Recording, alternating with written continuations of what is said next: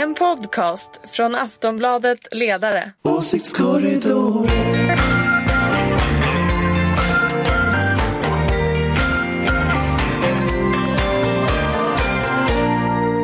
Hej och välkomna till Åsiktskorridoren.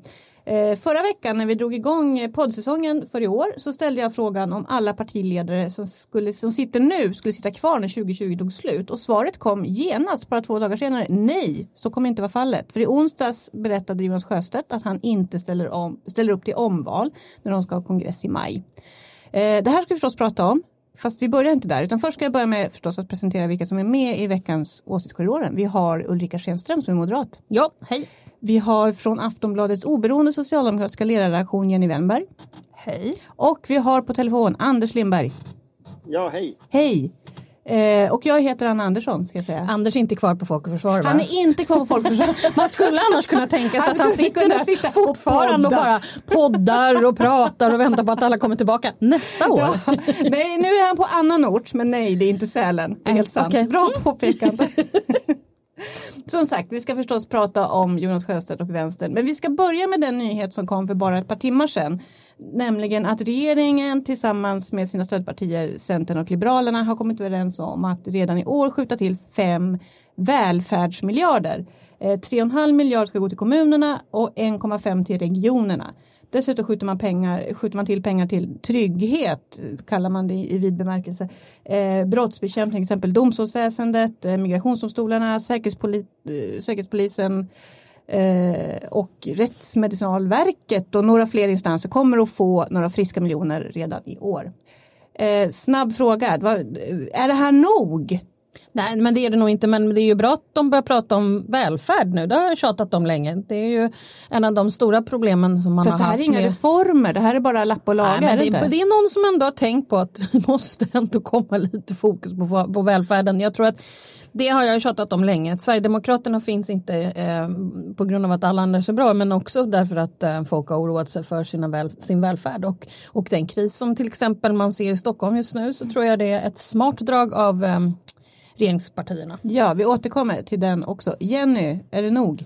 Nej, det är det absolut inte. Det stod någonstans att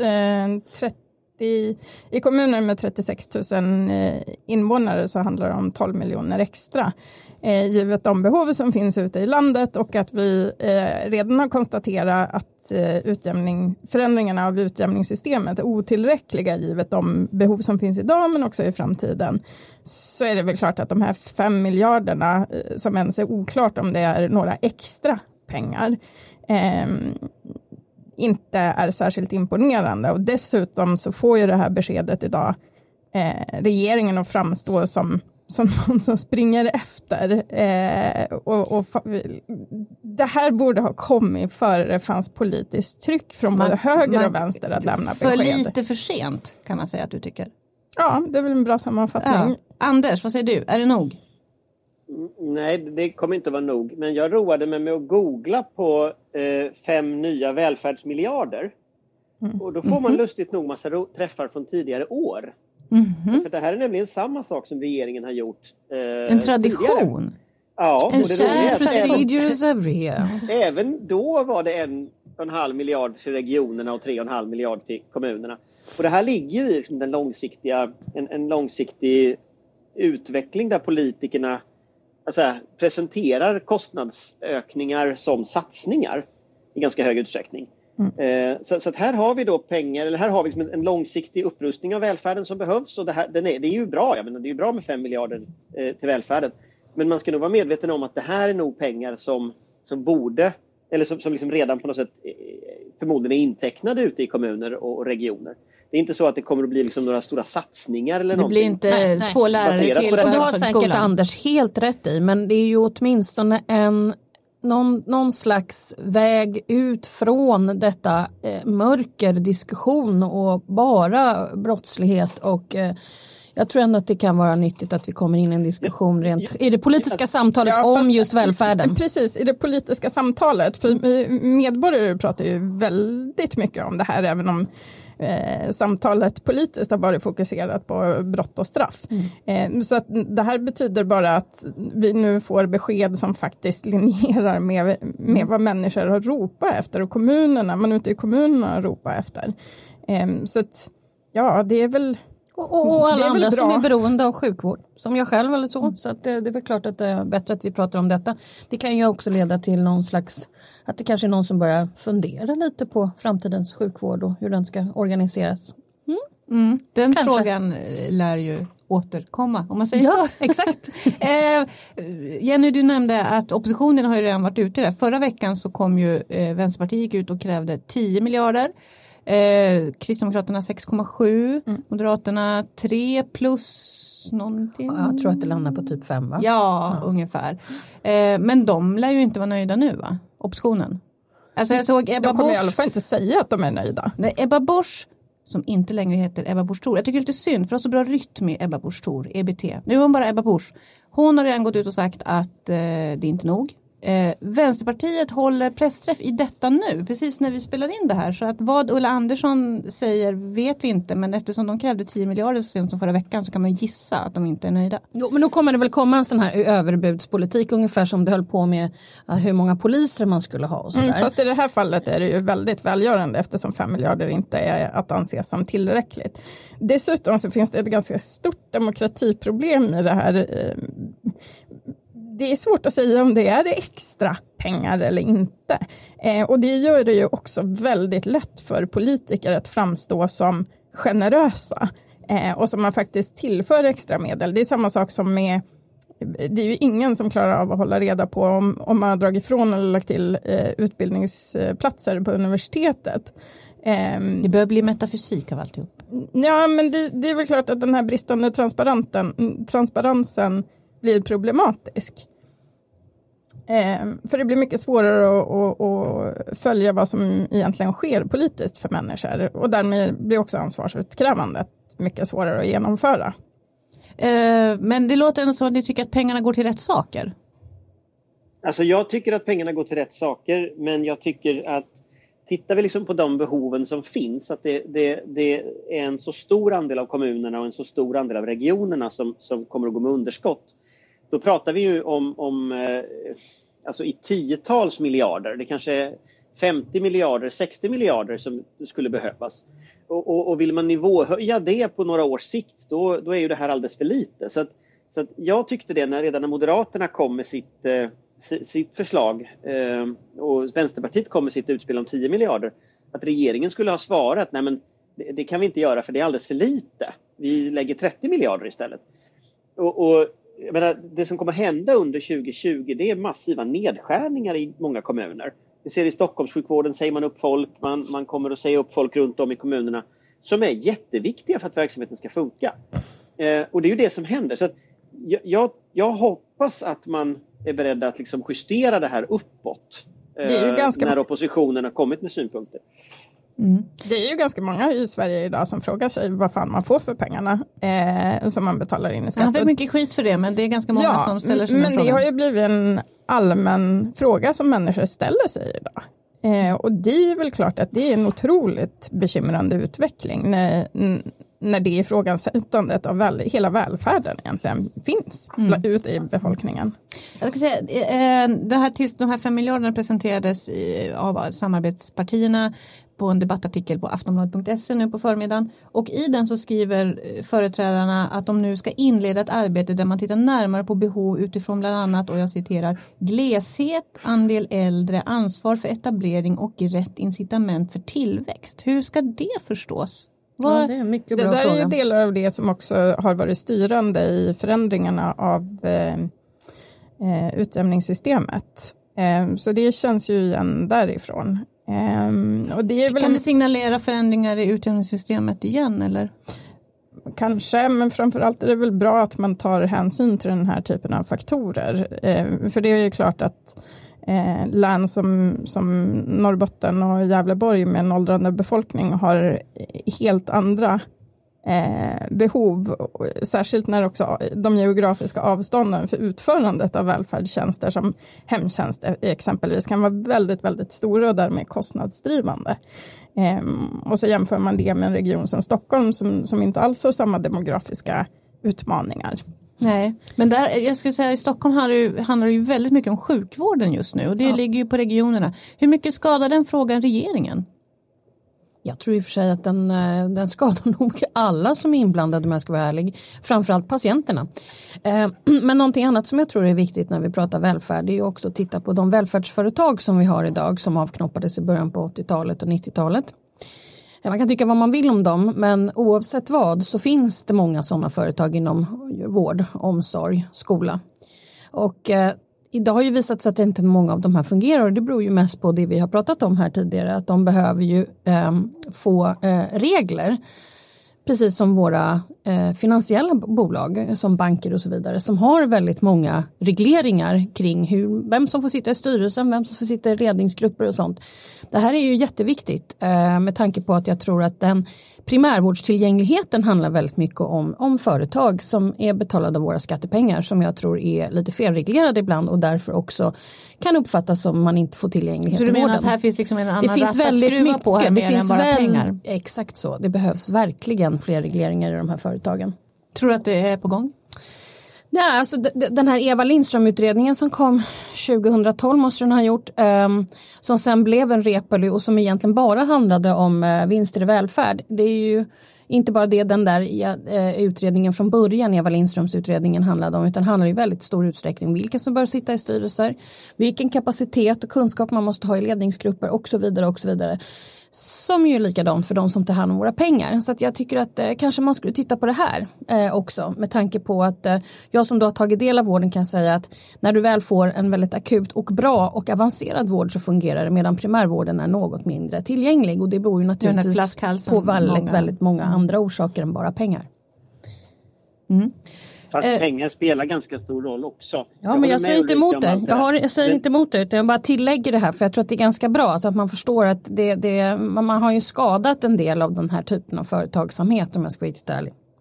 Jo, men jag håller absolut med om det. Men när man tittar på liksom den nivå som sjukvården har idag, relativt liksom den nivå som människor förväntar sig, så tror jag att glappet mellan förväntningar både på vården och skolan och vad man faktiskt får ut är så stort idag att jag skulle vilja se någon slags välfärdsuppror i samhället liksom. Det pågår faktiskt ganska lite överallt skulle jag nog säga. Så men tyvärr vi vill ha dem mer organiserat. Nej, Finansdepartementet. De deltar inte, det är sant. Okej, du klagar på finansen nu. Jag vill bara påminna om att nästa vecka har man alltså ockuperat BB i Sollefteå i 3 år. Alltså det är inte som att det inte finns. Nej, och på många håll i landet så har man lagt ner BB för över 15 år sedan. Så att det här är ju inte en ny kris. Däremot har den blivit accentuerad i Stockholm just nu. Men den avlövade sjukvården har man ju levt med i snart 2 decennier på orter runt om i landet. Mm. Okej, ni verkar vara rätt överens om att det är bra innehåll, det är rätt saker man satsar på, det är för lite pengar, det kommer behövas mycket, mycket mer på sikt, tror ni. Om vi tittar lite grann nu på det spelteoretiska runt det här också, så det här var ju faktiskt en första överenskommelse som regeringen C och L har gjort efter januariavtalet. Ska man se det här nu som någon slags formalisering av det här samarbetet eller liksom en fördjupning? Ja, eller det funkar liksom när man får tryck på sig så funkar det, och det är väl det vi har konstaterat att jag tror ju att det här de kommer ju hålla samman därför att det finns något överordnat som för dem samman. Så är det ju. Sen är det ju också så att Centern sitter ju med i både regioner och kommuner runt om i Sverige i en rad konstellationer. Och det är väl klart att Centerns ledning har stark press på sig utifrån landet från sina lokala partikamrater att faktiskt leverera ytterligare medel. Mm. Anders, jag tror inte att det här är sluten. Eftersom behoven är så stora i kommuner och regioner så är ju oppositionen dum om man inte fullföljer det man hotade med förra veckan. Och om man lägger ihop de satsningar Moderaterna gör på välfärden och på rättsväsendet, då blir det ju över 5 miljarder, precis som Ulrica sa förut. Det betyder att alla oppositionspartier ligger alltså över de här satsningarna. Fast det är inte det lite oppositionens uppgift att alltid göra det? Nej, men den gör det. Och det innebär att det finns faktiskt ett intressant intresse här mellan Moderaterna och Vänsterpartiet att faktiskt lägga sig över regeringen. Och då blir det ju väldigt intressant att se vad som händer om man skulle se den typen av välfärdsopposition från riksdagen. Och även om den inte når hela vägen så tittar vi till exempel på Boris Johnson när han kom ut med löften om mer pengar till sjukvården. I Storbritannien så vann han valet på det. Exakt. Och om jag var moderat så skulle nog jag titta på precis det här. Att tänk om man med Vänsterpartiet kan dels ge Löfven en näsbränna, men sen också dels faktiskt muta in ett område där Socialdemokraterna traditionellt har varit starka. Så att jag tror inte den här Fast Anders, jag kan ju glädja dig med att du kommer ju alltid i varenda podd vi sitter i så kommer du ta upp Stockholm och sen är det slut. Så att det spelar ju ingen roll, Anders. Nej, fast jag tror faktiskt att partierna... Man hör att han ler nu, man hör att han skrattar. Jag tror faktiskt att även i Stockholms läns landsting så kanske Moderaterna byter ut sin ledning till folk som är kompetenta. Och då ligger man ju risigt. En riktig Eva Lindström-utredning, okej? Okay? Någon kompetent... Alltså den nuvarande ledningen i Stockholms läns landsting misslyckas ju fullständigt. Men det är klart, det finns ju kompetenta Men den moderater. blev ju omvald. Ja, fast det betyder inte att den lyckas vidare bra med Vilket vården. Faktiskt är helt obegripligt att sossarna misslyckades med att vinna. Det är faktiskt... Det är helt, jag tycker egentligen att det borde vara ett helt poddämne faktiskt, Anders. Vi djupar lite i välfärden och pratar om det. Men bara för att återgå lite grann till det här jag pratar om med själva samarbetsformen. Det pratas ju om att Liberalerna ska kräva plats i regeringen. Kommer det att hända? Ja, alltså man ska aldrig säga aldrig. Faktiskt. Ja, jag tycker det vore bra om de sitter i regeringen. Jag tycker det vore bra om Centern också sitter i regeringen. Jag tänkte, måste inte Centern följa efter i så fall? Ja, men varför inte? Det är ju jättekonstigt den här ordningen vi har i Sverige. Där liksom ett antal partier regerar och så sitter några av dem i regeringen och några inte. Alltså det är rätt udda. Egentligen borde Vänsterpartiet också sitta i regeringen, tycker jag. Då skulle det fempartiblock som faktiskt liksom har ansvar också kunna ställas till ansvar. Säger det till Annie Lööf. Det var precis det han gjorde. Och där försvann Annie Lööf. Allvarligt talat, är det inte jättekonstigt att liksom Centerpartiet är ansvarig för en massa politiska områden, men du kan inte KU-anmäla dem. Du kan liksom inte ställa dem till ansvar överhuvudtaget. Livet är toppen helt enkelt. Jag tycker det är fusk. Jag tycker de borde sitta i regeringen allihop. Okej, nu ska jag säga att Jenny tyvärr måste lämna podden. Men vi maler på här ett tag till. Hej Jenny. Vet ni vad? Vi går över till Vänsterpartiet helt enkelt, tycker jag. Som sagt, vi lär få återkomma till välfärdspengar och välfärden och regeringssamarbete många gånger om. Men förra veckans stora inrikespolitiska nyhet var alltså att Jonas Sjöstedt meddelade att han inte ställer upp för omval. Ulrika, blev du förvånad över beskedet? Ja, lite. Men det blir man ju alltid. Men det är klart, man kan ju inte vara partiledare hela livet. Det kan man inte. Nej. Han satt i 8 år. Ja, det är ganska... Kommer du sakna honom? Ja, jag tycker att han är ganska trevlig. Han framstår i alla fall väldigt trevlig. Så att, jag känner inte honom. Men han framstår ju trevlig. Det får man ju säga. Anders, blev du förvånad? Nej, jag blev inte förvånad. Jag har hört det här snacket ganska länge nu. Självklart har han det. Jo, nej, men och jag har till och med Folk och försvar kokade. Nej, men jag har till och med diskuterat det med ett antal vänsterpartister, bland annat i våran podd, den ideologiska frågan, där Ali Esbati faktiskt berättade om hur vägen framåt efter Sjöstedt ser ut för några veckor sedan. Kan inte vi få höra då? Kan inte du berätta för oss då som inte är med i den podden? Referera.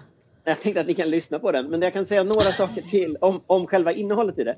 Så tror jag att det är så att de tittar ju liksom på, ska de bli mera vänsterpopulistiska? Ska de bli mera som Fi? Ska de liksom utvecklas mera som sossar? Liksom? Och när man lyssnar nu på debatten efteråt, då får jag en känsla av att man är ganska nöjd i Vänsterpartiet med den utveckling som finns nu med Sjöstedt.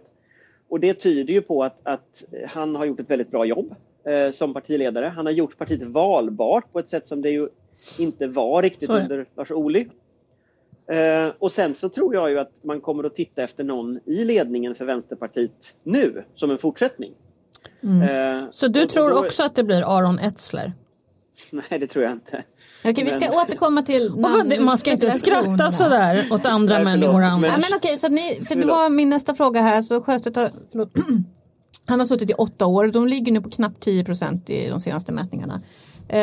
Så de kan vara nöjda, tycker ni, med vart landet ligger nu för dem? Ja, alltså de har ju opinionsbildat väl när det gäller vinster i välfärd, och jag tror att ja, absolut. Och det är ju precis som alla andra partiledare, så är det ju inte en som sköter det där, utan det är ju partiledaren och gänget tillsammans med partiledaren. Och i det perspektiv får man nog ändå säga att Aron Etzler säkert har haft ganska mycket partisekreterare, tidigare chefredaktör för Flamman, en begåvad person. Annars brukar ni, flera gånger i den här podden har ni sagt att givet hur dåliga sossarna är så borde Vänsterpartiet vara större. Ligger inte någonting i det? Men de är ju 10%. Men det är fortfarande min känsla att det finns 2 stycken källor som Vänsterpartiet kan få röster ur. Dels är det ju regeringspartierna, både S och MP. Därför att det finns liksom en vänsteropposition. Men sen tror jag att det finns också en möjlighet att vinna de här besvikna LO-medlemmarna som nu går till SD. Jag tror det är många av dem som är besvikna med välfärden egentligen i första hand. Precis så. Och det misslyckandet Vänsterpartiet har haft hittills, det är att man inte har lyckats vinna den gruppen. De har gått till SD.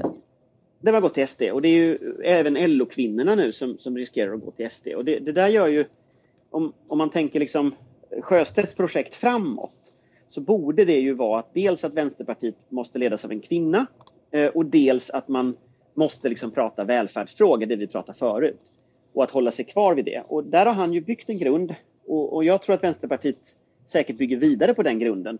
Och då kan nog partiet bli en... Ja, i alla vilken fall kvinna är du tror det kommer bli då? Du tror Ulla Andersson? Alltså det finns ju 3 kvinnor som man har diskuterat som har kommit upp. Det är ju Ulla Andersson som är liksom den gamla i gården så att säga. Sen är det Nooshi Dadgostar som är vice partiledare och som verkar ha ett väldigt starkt stöd när man pratar med folk internt. Och sen är det väl en rebell då i form av Rosanna Dinamarca som ju väl samlar någon mindre grupp som vill ha en mer radikal politik, men som ändå har en väldigt medial framtoning. Men jag tror ju inte att det är liksom, jag tror inte man kan sätta ner foten riktigt än, men jag skulle titta på de 3. Och det måste bli en kvinna, menar du? Alltså min bedömning är ju att om Vänsterpartiet ska vinna de grupper som Vänsterpartiet vill vinna, då är det en väldigt stor fördel av att ledas av en kvinna. Och dessutom så skulle jag tro, det som också talar för det tycker jag är att det är en feministisk politik, det är en feministisk framtoning. Vad vi ser nu, det är ju att de här männen som har lett mycket av Vänsterpartiet, även LO avgår ju nu, det är 2 metallare som avgår. Det är ju liksom någonting annat som kommer istället. Och då skulle jag tro att det blir en person, dels ur partiledningen, och det talar ju för Nooshi till exempel, Dadgostar. Även för Ulla Andersson, men liksom det talar ju för dem eftersom det är en fortsättning på det nuvarande projektet. Men jag tror att de män som skulle kunna vara aktuella, som Ali Esbati han har tackat nej, ska vi säga. Han har tackat nej, ja. Och han tackar ju också nej med motivet att det behöver vara en kvinna. Det är inte väldigt svårt för en man att sträcka upp handen när han har gått ut och sagt så? Alltså, ja, jag tror ju det, och jag tror ju att det är en riktig bedömning. Jag tror ju att de har helt rätt i det. Och för de rödgröna som helhet så vore det dessutom bättre med tanke på att det har ju varit debatter där det har stått 3 män som har representerat de rödgröna. Och det är inte så lyckat faktiskt. Med detta sagt då, Anders, vad är det du försöker säga? Vem tror du det blir då? Jag tror inte att det är säkert vem det blir, men den som jag skulle liksom lägga mina pengar på, det är ju Nooshi Dadgostar, som är den som jag skulle bedöma har liksom mest chans. Men om Ulla Andersson vill så blir det ju hon. Men det tror inte jag hon vill, men det vet ju inte jag. Jag har inte frågat henne. Nej, inte vi heller. Och Vänsterpartiet har ju samma partikultur som sossarna, så det är väl ingen som kommer att ställa upp till valberedningen, tvinga dem liksom. Exakt. Sen, jag vet inte hur djupt det går i partiet, men jag hörde på P1 Morgon i morse diskuterar man idén om ett delat partiledarskap, alla Miljöpartiet. Tror ni att var det bara liksom en teoretisk övning i P1 Morgon, eller finns det på riktigt ett tryck i den frågan? Jag har väldigt svårt att svara på det, men det kanske Anders har bättre koll på. Nej, jag vet inte hur starkt det är, men den diskussionen har ju funnits länge. Och tittar vi ut i Europa så ser vi att till exempel tyska sossarna har ju anammat den modellen och sådär. Så att den modellen finns ju ofta hos partier som i någon mening är i kris. Det låter osannolikt att ett parti som mår så pass bra som Vänsterpartiet liksom skulle testa nytt på det sättet. Varför skulle det vara ett kristecken på att dela ett partiledarskap?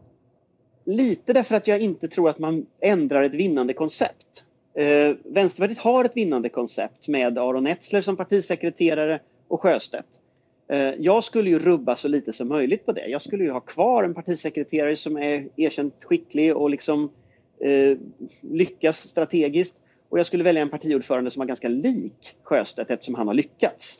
Men det låter som att du tror också att liksom, Vänsterpartiet har valt väg nu och tänker fortsätta. Alltså det här, som sagt, så sent som förra veckan så gick de ju ut och hotade, de krävde 10 miljarder till välfärden och hotade med att prata ihop sig med högern för att få igenom det. Det kommer vi få se mer av oavsett partiledare. Ja, alltså. Absolut. Och jag tror att det här är ju den snällare linjen, om man ska säga så, i V. Det finns ju en mer radikal linje som vill se ännu radikalare politik i V också, ska man inte glömma. Men den nuvarande partiledningen har ju valt den här linjen och lyckats ta hem det med Arbetsförmedlingen. Och som jag menar, det är klart att även, man kan tycka vad man vill om regeringens utspel, men det är klart att det ser ju ut som att Vänsterpartiet har påverkat även det här utspelet, även om det nog fanns i planeringen redan innan. Så man upplever sig nog som segerrik från Vänsterpartiet. Och det gör ju att, varför skulle man ändra ett vinnande koncept? Mm. Det här betyder ju antagligen liksom ett generationsskifte inom Vänsterpartiet också. Jag tänker att de ska få den första partiledaren som inte är förknippad med VPK överhuvudtaget. Gör det någon skillnad? Jag tänker det här man pratar om liksom vänsterspöket, den gamla kommunismen. Nu bygger du det på att Nooshi Dadgostar blir. Ja, det gör jag. Det är sant. Men det, och det vet vi ju inte. Nej, eller någon i den generationen, tänker jag. Men man kan säga, bara som en illustration av förändringen. Jag intervjuade i fredags, var det väl, deras ordförande i programkommissionen. Som är alltså född, och det är en extremt viktigt uppdrag, för där tar du fram liksom ideologin. Mm. Så. Och hon var född 88, alltså 1 år innan muren föll. Och det är klart att det blir väldigt svårt att knyta den idéutvecklingen och kalla det här för liksom DDR och Sovjet och så vidare när folk är så pass unga så att de överhuvudtaget inte var liksom politiskt kan inte relatera till Tyskland. Nej, det kan man inte. Och det som är min bild är att Vänsterpartiet idag vill relatera till den amerikanska demokratiska socialistiska rörelsen, alltså Bernie Sanders, den traditionen, eller Jeremy Corbyn. Nu kanske inte just någon vill associera sig med Jeremy Corbyn, men alltså, det är liksom strömningen. Den unga spännande strömningen. Momentum till exempel i Storbritannien som en ungdomsvänsterrörelse mycket. Eller attraherar många ungdomar. Och det är där man ser sina referenspunkter, inte någon slags sovjetkommunisttradition liksom. Och det där är mycket svårare att hantera också för borgerligheten, för det är ju en vänster som inte så att säga är så knuten till den historien som man har haft. Mm. Ja, hörni, vi får veta vem det blir i slutet av maj, för då håller Vänsterpartiet kongress i Västerås. Och det får bli det sista vi säger för den här gången. Tack så mycket Ulrica Schenström och Anders Lindberg. Jenny Wennberg var med tidigare, också var tvungen att lämna. Vi säger tack och hej för den här veckan. Vi hörs nästa vecka. Hej då! Hej hej!